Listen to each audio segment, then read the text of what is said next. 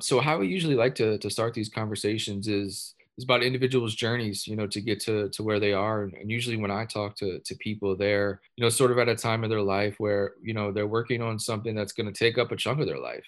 It's going to take years of their life and a massive amount of time. So it's really good to speak to individuals when they're at that point in their life, because they've really had a long journey and they have a lot of knowledge to share. So if you each want to just take a little bit of time to talk about your individual roadmaps, we can kind of get started there. Yeah, I can start. So I graduated from college and went into finance. I started working at Citigroup in one of their analyst programs, which was a great place to start learning how the world works. Hmm.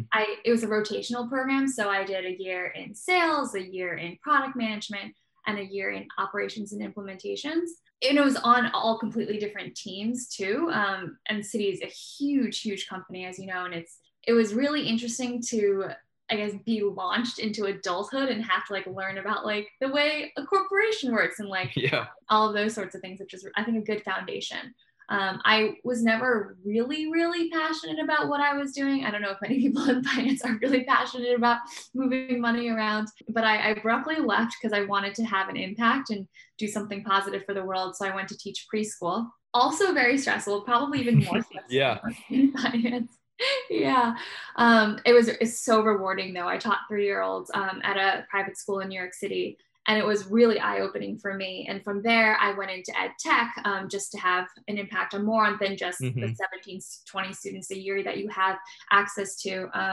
Bounced around the ed tech world for a little bit. I got my master's in education, technology, and innovation. I was in the Harvard Innovation Lab trying to start a language learning startup while I was in grad school, really just embracing the ed tech life. And then when I was coming out of grad school, I wanted to marry both the education and technology background that I now had with the financial background, Right. and ultimate goal being again to do something positive for the world. And so that's when Good Capital kind of solidified. But backing up now to Gideon's journey. So I'm Gideon Cohn. Monica and I are also married, so we're business partners and life partners. That's a whole nother podcast. Yeah. Absolutely. It's funny. I can actually like really pinpoint to the exact moment and time and place in my life where the trajectory that started up the path to Good Capital really began. And that was May of my junior year in college. I heard through the grapevine in college that a fellow classmate of mine was tragically killed in a motorcycle accident on campus. He was hit by a car and just tragically died. And when I found out about this news, I was not on campus. I was at home recovering from my own motorcycle accident. What? It was very similar circumstances, and one of us survived and one of us didn't. So at the time, felt like I needed to do something profound with my life. I hope you can understand just maybe a little bit for where I was coming from as a 21-year-old. Yeah. And through that experience, and I'm like shaking just thinking about the experience. Through that experience, I learned a lot about many different types of industries. I saw firsthand the first responders that came to me on the scene, and asking if I was going to live or die, or if I was going to keep my leg or not. I got to see what it was like to be a surgeon coming in to see a patient lying what could have been my deathbed. I got to see what it was like to be a nurse to attend someone in the ICU.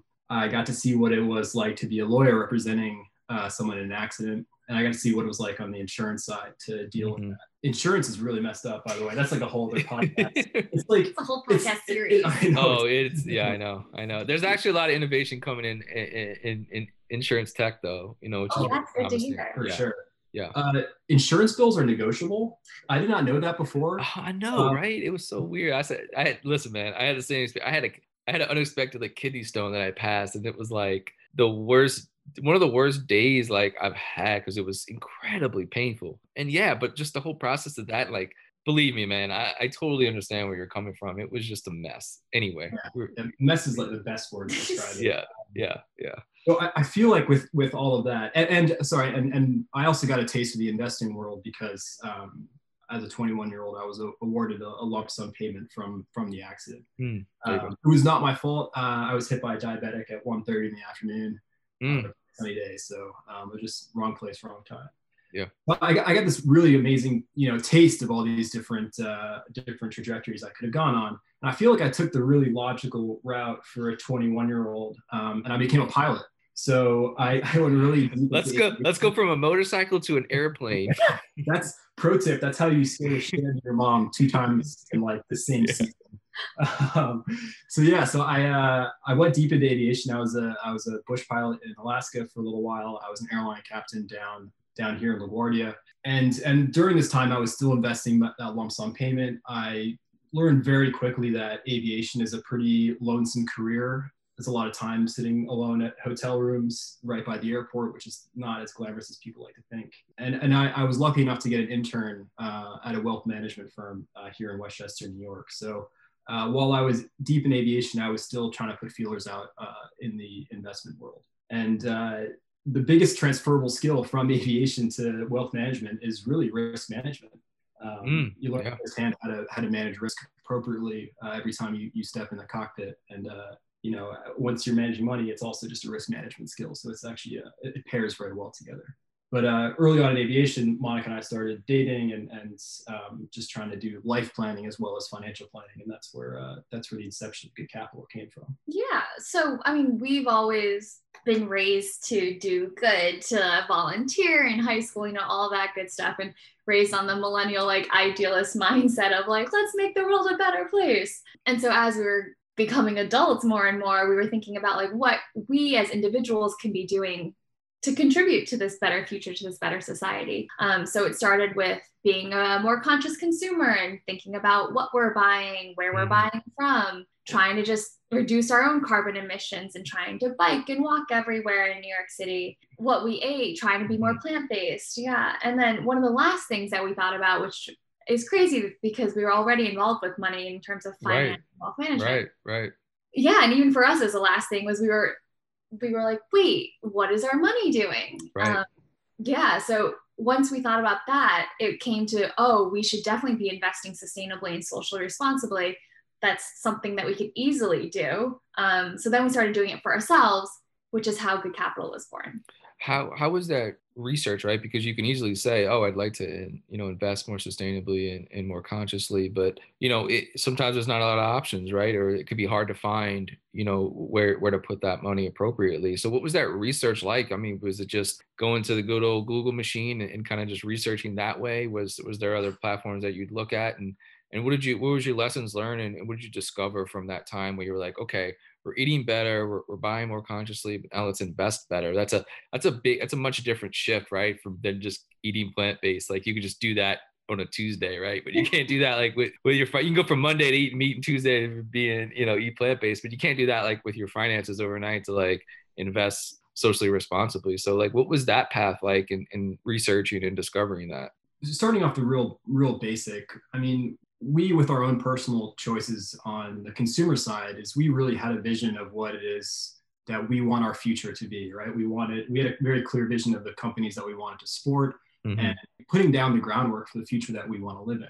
So with that kind of mindset, it does take a lot of research and there's many ways to go about this, but it's really trying to think about what companies that are existing today that are supporting your sustainable values in the future, or what products don't exist today that should be funded in order to produce that future that you want. So it really is kind of having that vision in mind when you're doing a portfolio construction. Being in the wealth management realm already obviously gives us a leg up because we have these platforms that can do, such a robust amount of research in a very short amount of time.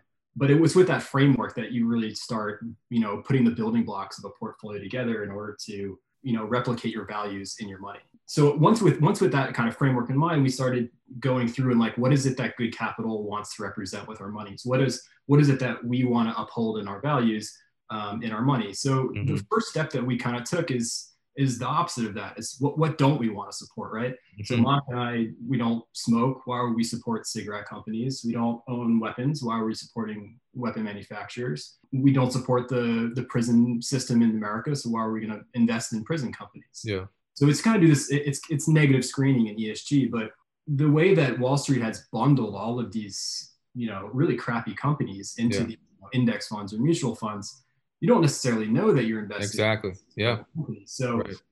it's like the most basic level of, sustainable investing is really defining what you're not invested in.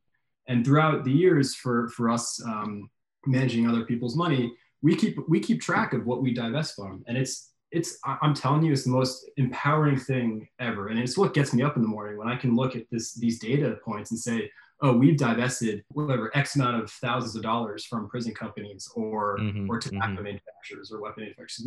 We don't believe in them. They've underperformed historically. So why would even from a point be in them? Right. Because and I tell clients, it's legality is such a poor barometer for morality. And there's these industries that exist that are funded by public money and pension plans that is appalling to me. It's crazy. No, it really is crazy. I mean, the fact that you can even invest in private prisons. How is it even past the SEC? Like, how does it even become a public company? Like that, there's some elementary things there that they're systematically wrong that a company like that could be a public company and you can invest in putting people in prison. It's not like a coincidence that America has the most people in prison than any other country in the world. Well, probably because like you can make money off of it, right? And it's like it's just such a head scratcher sometimes. Anyway, like we go down that path, it gets real dark real quick. But I guess I think you're right. Like there's sort of easy, bullet points you could check, right, and say, hey, we're going to just divest in these things, but then it's still you have to go to something else, right? And within the public markets, it's a little difficult because there's really not that many like great companies, like from a social impact standpoint, clean technology, solar, and there's some energy stuff that's really promising, really interesting, right? When you look at the overall markets and what you're sort of allowed to invest in the public markets, what do you see there? And are you optimistic that, we can have like social impact companies from a public market, like a lot of them within the public markets? Yeah, I think that, so we're all about the creating change from within the system. Definitely agree that there aren't that many social impact companies, or specifically or only social impact companies in the public markets, which is what we mainly invest in. So there's definitely that. It's not like with impact investing, when you invest in private placement, you can like put your money towards a solar company or something like that. But for us, we see it more as we're trying to move the needle on what already exists.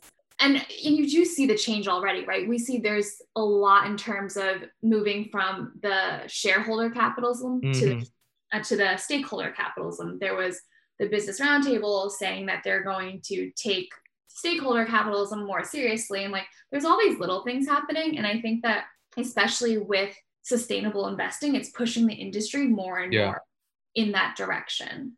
So while it's definitely not perfect in what we're investing in, it's, I think, moving the needle in the right direction. And that's our ultimate goal. I think it was a good point that you made versus, shareholder versus stakeholder. And you kind of want to maybe give an overview of what that is and maybe, a generalization of what that shift is and like the difference between, shareholder and sort of stakeholder capitalism and how that shift can be positive. Yeah, that's a good point. So shareholder capitalism has been around for decades now. I forget when it originally started, mid-1900s, I think. Yeah, I think a little later, but 60s and 70s. Little history. Yeah. And that's the idea that companies, one, only look at financial profits, financial revenues, and two, that they're totally beholden to shareholders, which you're buying a stock or an equity, you become a shareholder. So they're the only people they care about doing well for is these shareholders who hold ownership of their company, compared to the move towards stakeholder capitalism, which is where you're not only caring about the financial returns, and you're not only caring about your shareholders, but you're also thinking about your employees, your clients, your community that you're functioning in. All of these other people who are also affected by your company also matter. And what's really cool to see is that companies that think about the whole ecosystem and all these other stakeholders are actually doing better now in the long run. Yeah. Companies that are only focusing on their shareholders. So that's awesome. Yeah, no, I think the best way to describe what Monica beautifully defined was to go through an example. I mean, Yeah. We hold a company in our portfolio, Cisco, which is a distribution company, and it came to the investors' knowledge that within its food distribution chain in Southeast Asia, Cisco was inadvertently participating in human trafficking. Yeah. 30% of its, I think it was a shrimp distribution line in the Philippines, was coming from slave labor. Mm-hmm. So instead of the company saying, oh, well, this is the cheapest way to get a product out, the investors said, hey, we've identified a problem. This is like a human rights violation, and you need to address this. And if you don't, we're gonna pull out funding. So, I mean, that's a big threat for a company, especially when an investor of 5% or more threatens you with that. So it's pretty big. The company Cisco wanted to fix it, so they put people on the ground in Southeast Asia. They not only eliminated the slave labor or human trafficking in their own distribution line, but also in the region by up to 60%. Wow. So not only did they, create a good from a bad, but they also created this whole PR campaign around what they were doing. Yeah, so for sure. They eliminating bad actors in the supply chain, but they were also increasing sales because they were promoting what they were doing. Mm-hmm. So that shift from, only thinking about your top line or bottom line revenue is now shifting like, oh no, we actually care about the people that we're affecting. And look, we're a good company, so you should shop with us. Right. Yeah. And at the end of the day, that benefits everyone. And I think companies are starting to see that too, like, oh, I should take all of these other factors into consideration. And that can make not only more money for me, but just make things better for everyone around me too. And so since it's in our portfolio, we become the impact investors, right? Because we were the ones that went forward and just, said, hey, we need to fix this. And company policy changed.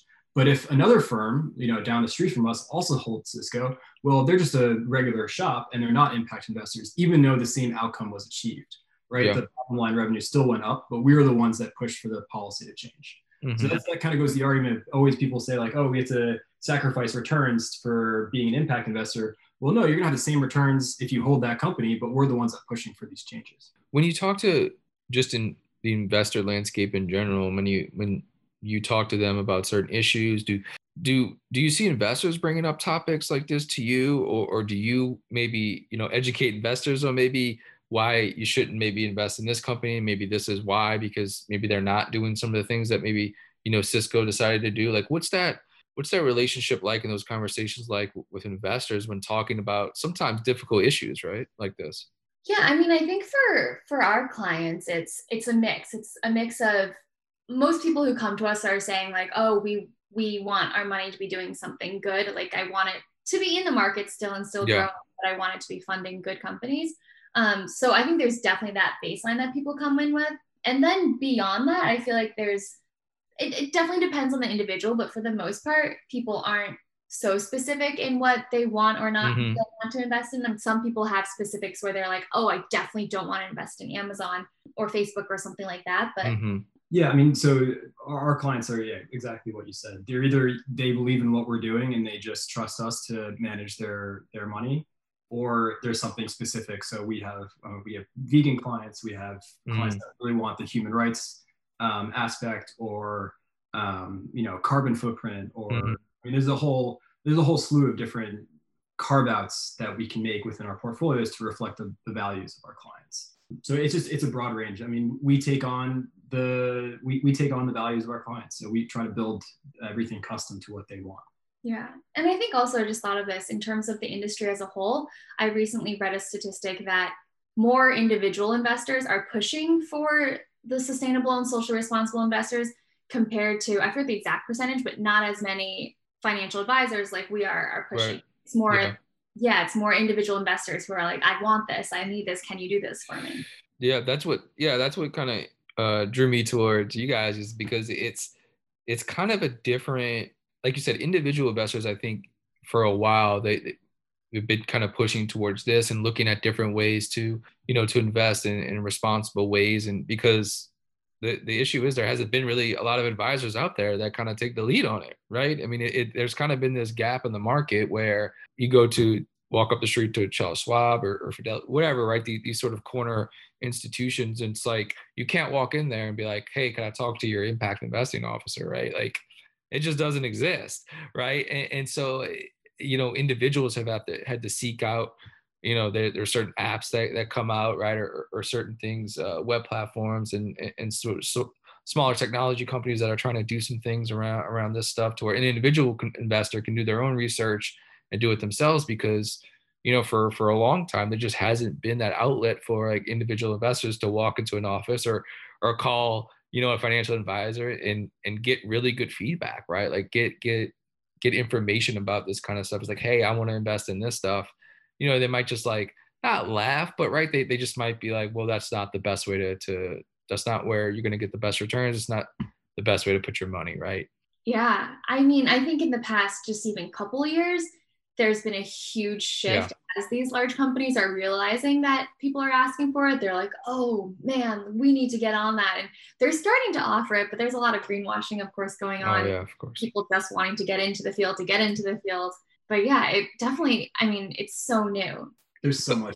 I started getting it dude. I was at a conference right before COVID, so the week before New York City shut down, and it was a sustainability conference at NYU Stern, and every single big bank was there. I think somebody was a spokesperson from Goldman and Fidelity, and a couple of the rating companies were there, and every single one had the exact, like to a T, the exact same line. Yeah.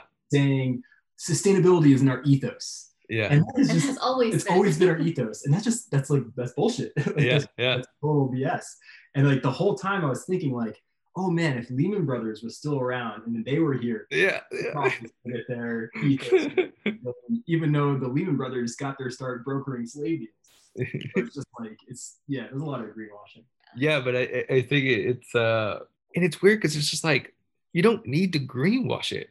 Like you could just do it, right? It's like, you could get good returns if you just do your job and like research it and look at it, and like you don't have, but I guess it's the easy way out, right? And it's just like, but if you just do it the right way, like you will have good returns and like you will have more clients. Like as a business decision, it's like the good decision to do. So I don't understand why you would take the easy way out, knowing that this is the landscape of where things are going, right? You should be investing a lot of your talent, a lot of your employees into having an entire part of your company dedicated to this stuff, right? I know, but was it the BlackRock CEO came out, I think earlier, was it 2020 or I can't remember what year it was. If it was 2019 or earlier this year, but he came out with this sort of big letter of about like, stakeholder capitalism and kind of investing in more sustainably, environmentally, and they're taking a totally different path. And I was like, okay, like, yeah, they manage trillions and trillions of dollars. That's a big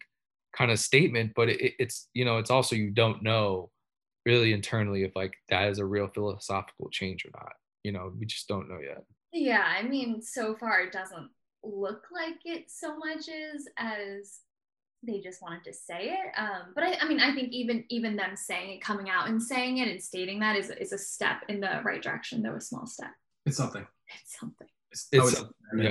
It's something. Yeah, it's something. But go back to what you spoke before about like the index funds and sort of these, these financial instruments, to where, people just kind of don't know what's in them, right? And it's almost like our food labels, right? Where it's like we just eat food, we just kind of, but it's like we don't know really what's in it, right? And it's like the transparency within, funds and look, you can dig down deep and it's small, you can figure it out on your own, but like, it's like people don't have the time, right? Nor like, that's not their job to do that, right? And I think making transparency within, these funds and like what companies actually do, I think is an important thing. And I know that there's not a way to really, change that. But like, do you see like investors talking about that transparency and like wanting to know more? Like you said, I always look at like the food revolution of like people want to know what to put in their bodies, right? And now as conscious consumers, we want to know what we're putting on our bodies too now. And it's like, well, what do we actually put in our money into investing wise? Like, I think that transparency hopefully is becoming more and more the norm, where like we said before, individuals investors want to learn more. They want to learn this type of stuff. Totally. I mean, I think there are more and more companies like us, which is amazing. But in terms of I think people are starting to be more aware of what they're invested in. I think a lot of the investing wisdom has been like, just invest in index funds and then you'll be fine. Right. The problem with that is you're invested in prison companies and all these other terrible companies. So, I mean, personally, what I think would be amazing if it happened, which maybe it will in the future sometime, but is if these sustainable funds that we're invested in, if they were the default. So rather than relying on individuals to have to go out and do the research, and instead of investing in just the default, which is now just plain index funds, if the default was a sustainable and socially responsible fund, and it wasn't called a sustainable or socially responsible, it was the fund. Yeah, I feel like that would go a long way. So part of like what our goal with Good Capital is not just to grow the company, but it's also to provide education and try to, you know, maybe lift the veil up on what it is to be sustainable, because it shouldn't be like mystic what we do. Right. So anyone can go look at what's under the hood of their investments. If you go to a website called www.asyousow.org, SOW, you can put in your mutual fund or index fund or whatever you're invested in, and it'll tell you exactly what industries you're invested in, either weapons, coal, tobacco, prisons. I mean, it'll show you everything. So any investor can go out there and really dive into what it is that they're invested in. The problem with that is that once you identify that you're in something that you don't want to be in, how do you exit that position? And there's so many different ways to start investing sustainably. You know, if you don't want to do the work, you leverage an expert, you leverage someone like us. But if you want to put the time in, there's so many different resources out there to try to invest sustainably. But this is the way of the future. I mean, it's almost funny and sad to me all at the same time that there's still coal companies out there investing. You can be on one side of the political aisle or the other side of the political aisle when it comes to energy, but if you look at a chart at market share of what energy is producing our lights today, coal's been on the decline for a while. So why would you hold that in any using industry, even when the coal museum in West Virginia is powered by solar? Like if that's not coming on, I don't know what is. I mean, all these fossil fuel companies are powered by solar too. It's just so like to be invested in these, it's just like having an iPhone 2. Why would you have an iPhone 2? It doesn't make any sense. There's better out there. And that's the beautiful thing about human ingenuity, is that there's always going to be something better. So to hold, I think last time I checked, the total stock market index holds about just over 2% in coal. That's a 2% of your portfolio. That's an anchor. That's dead weight. Why hold it? That weight. You can allocate that towards something else. And there's going to be always something newer. So to be sustainable, like that's a cool buzzword. No, we're just looking for 12. That's it.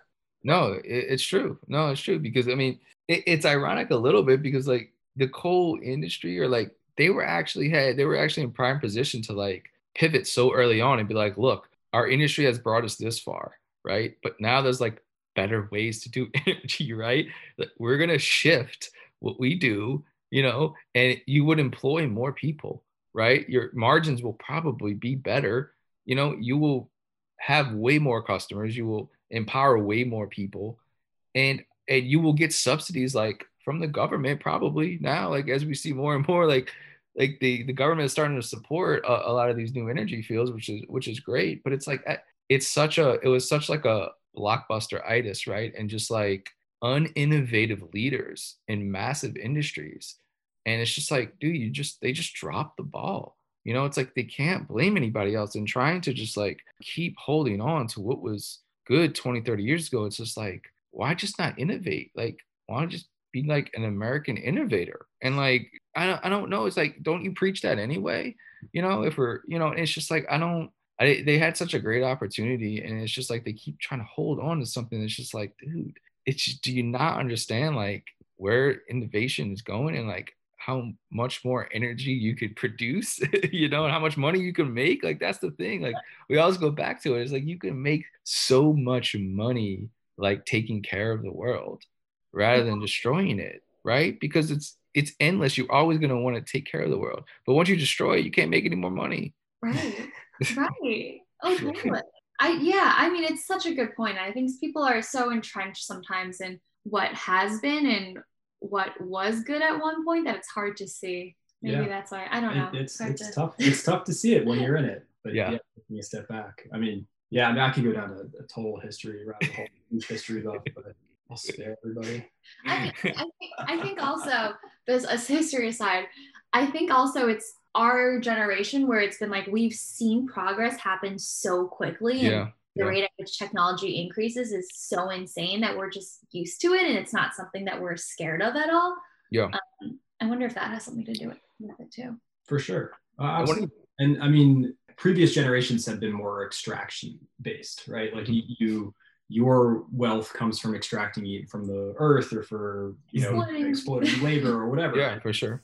We grew up as children of the hippie generation. So now we're more conscious about where the wealth comes from and where materials come from and how it's sourced and supply chains. So it's just being more conscious about, where all the goods and services that we use on an everyday basis come from. And that extends to the investment side of only wanting to support the companies that are being sustainable. Let's go down the path of Cisco, right? And I think that was a beautiful example. Do you see any other companies doing that?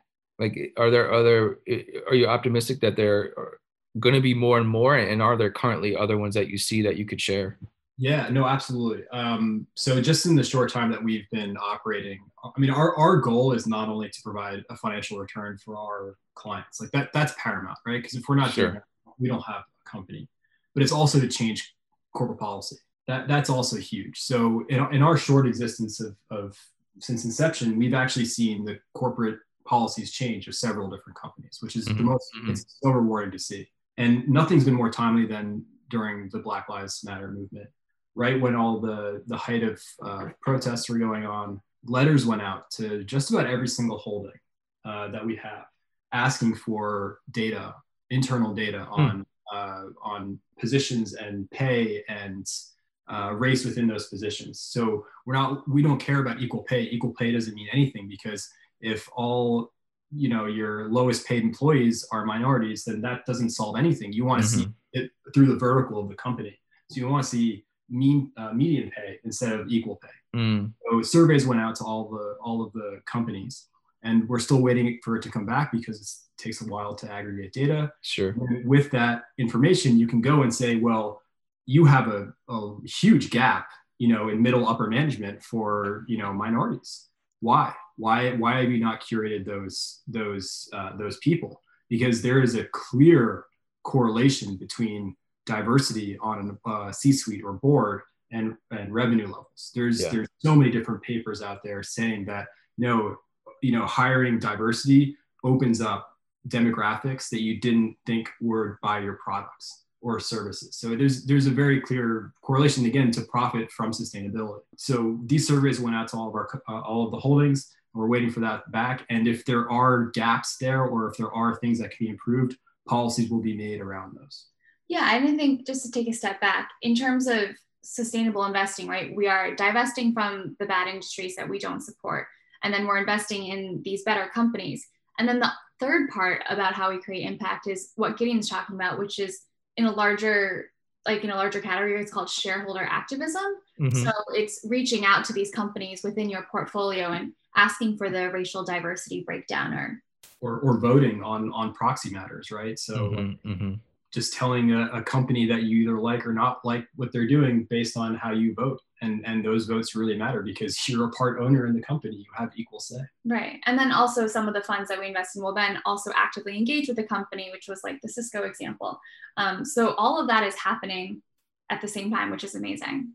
So I'm very optimistic. I think you actually have to be an optimist to be an investor. You can't be a pessimist. Sure. You wouldn't invest in anything. So no, I'm super optimistic. I think as our generation grows up and climbs the corporate ladder, there's too much data out there in favor of this type of management and this type of way of running a company that, doing good is good for business, that it's going to take off. Like we've already seen it take off, and it's going to go up from here. So I'm very optimistic about the next 30 years. Amazing. Well, after that too. Just then, the 31st year is just gonna suck, but the next 30. Well, thank you. I'll have one more question, and then we could kind of sign off. When you look at B Corps, and I don't know how far down the line of research you kind of looked at some companies, but there are some B Corps that are public, and I think are going to be on the roadmap to go public. Do you look at that as a real validation, right? And maybe would you not automatically, right, invest in a company because they are a B Corp, right, if they were public, but would something like a B Corp index, right, eventually be something that, could go something in the right direction where, there is sort of this clear cut fund or index where you could look at it and trust it, right? Where it's like we said before, kind of the default, sustainable index. We kind of maybe called something else, but as more and more B Corps become in the public markets, do you think that might be like a really good indication of where like investors will put their money, or do you think it needs to be just more than just a B Corp, right? Like they still have to do some of the certain data points that you talked about earlier. Well, yeah. So this has been my COVID project, is to become a B Corp, and holy shit, let me tell you how rigorous that is. I hear, yeah, man. It's like a year-long thing, right? It's hours and hours and hours of it's any company that's been a B Corp, I have a lot of respect for, because it's a pretty rigorous process. In terms of like a B Corp index, just because a company or corporation is a B Corp doesn't necessarily mean it's like a found business model. Yeah.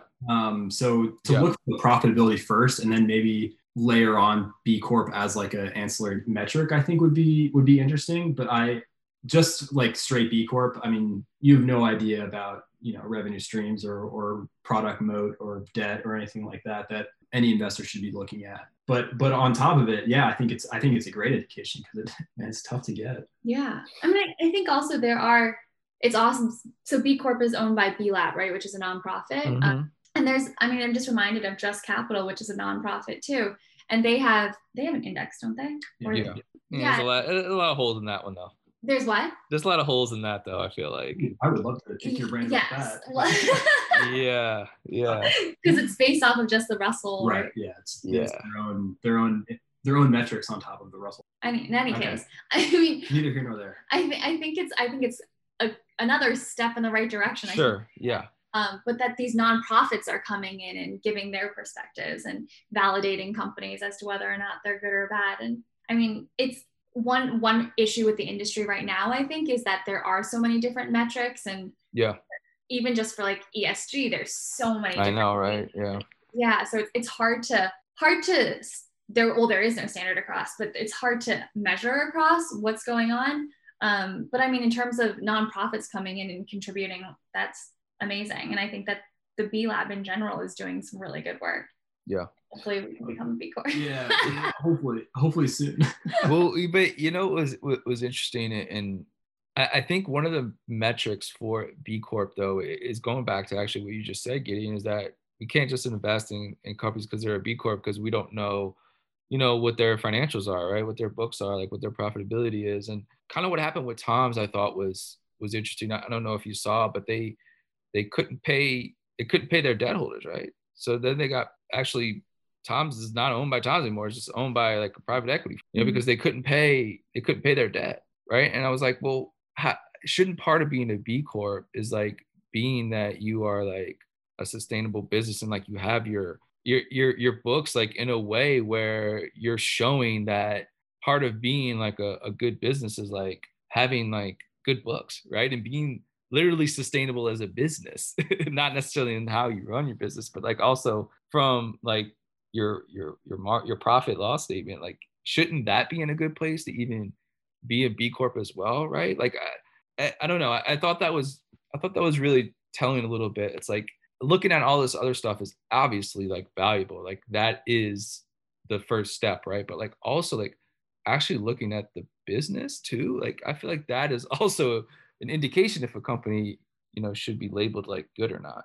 Yeah, for sure. It's not just about the story. It's about sound revenue. And you hit the nail on the head with, you have to be a sustainable business in terms of creating profit for yourself, because you're doing yourself and your employees a disservice if you're, hemorrhaging money. And you could have the best mission statement in the world and being, a really good company in a B Corp and go bankrupt. Yeah. You're not helping anyone. Yeah. Yeah, that's such a good point, Grant. Sorry, I hate to be the negative Nancy here, but sometimes we gotta.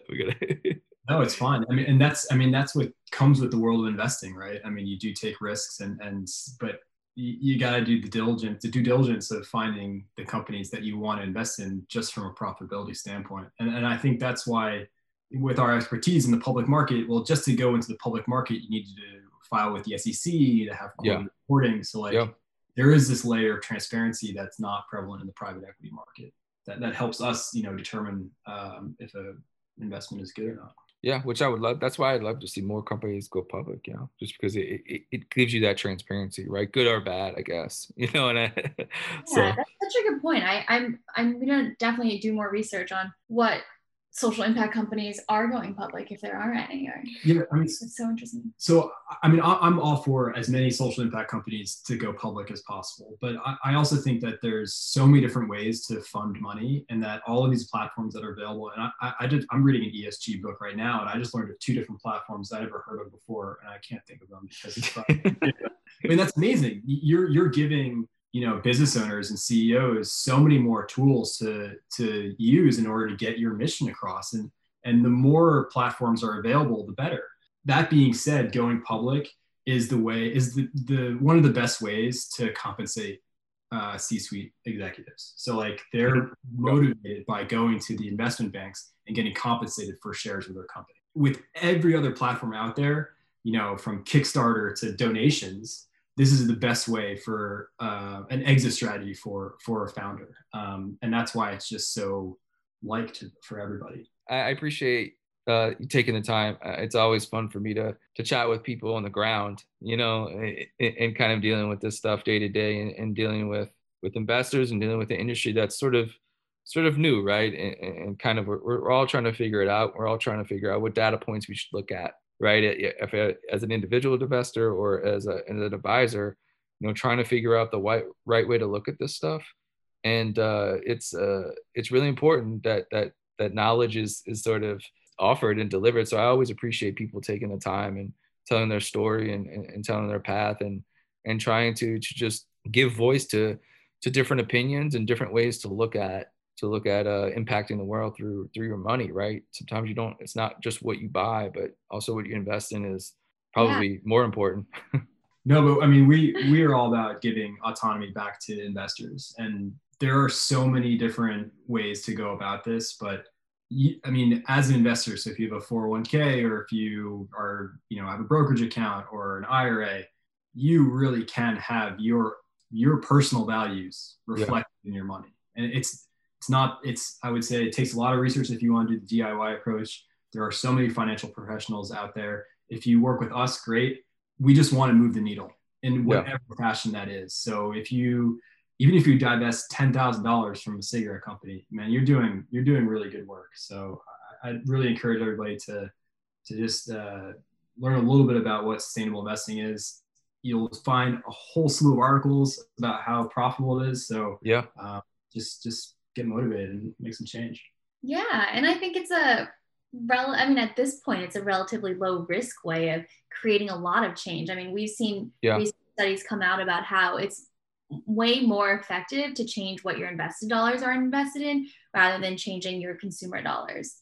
It just goes a long way, just because you're affecting these huge corporations that have way more of an impact than we do on a daily basis as individuals. Great point. Again, I appreciate you taking the time. Thanks so much, and try to enjoy the rest of the year, and stay safe and stay healthy, but best of luck the rest of this year, and obviously best of luck to years to come. Thank you, Grant. You too, and thank you so much for having us.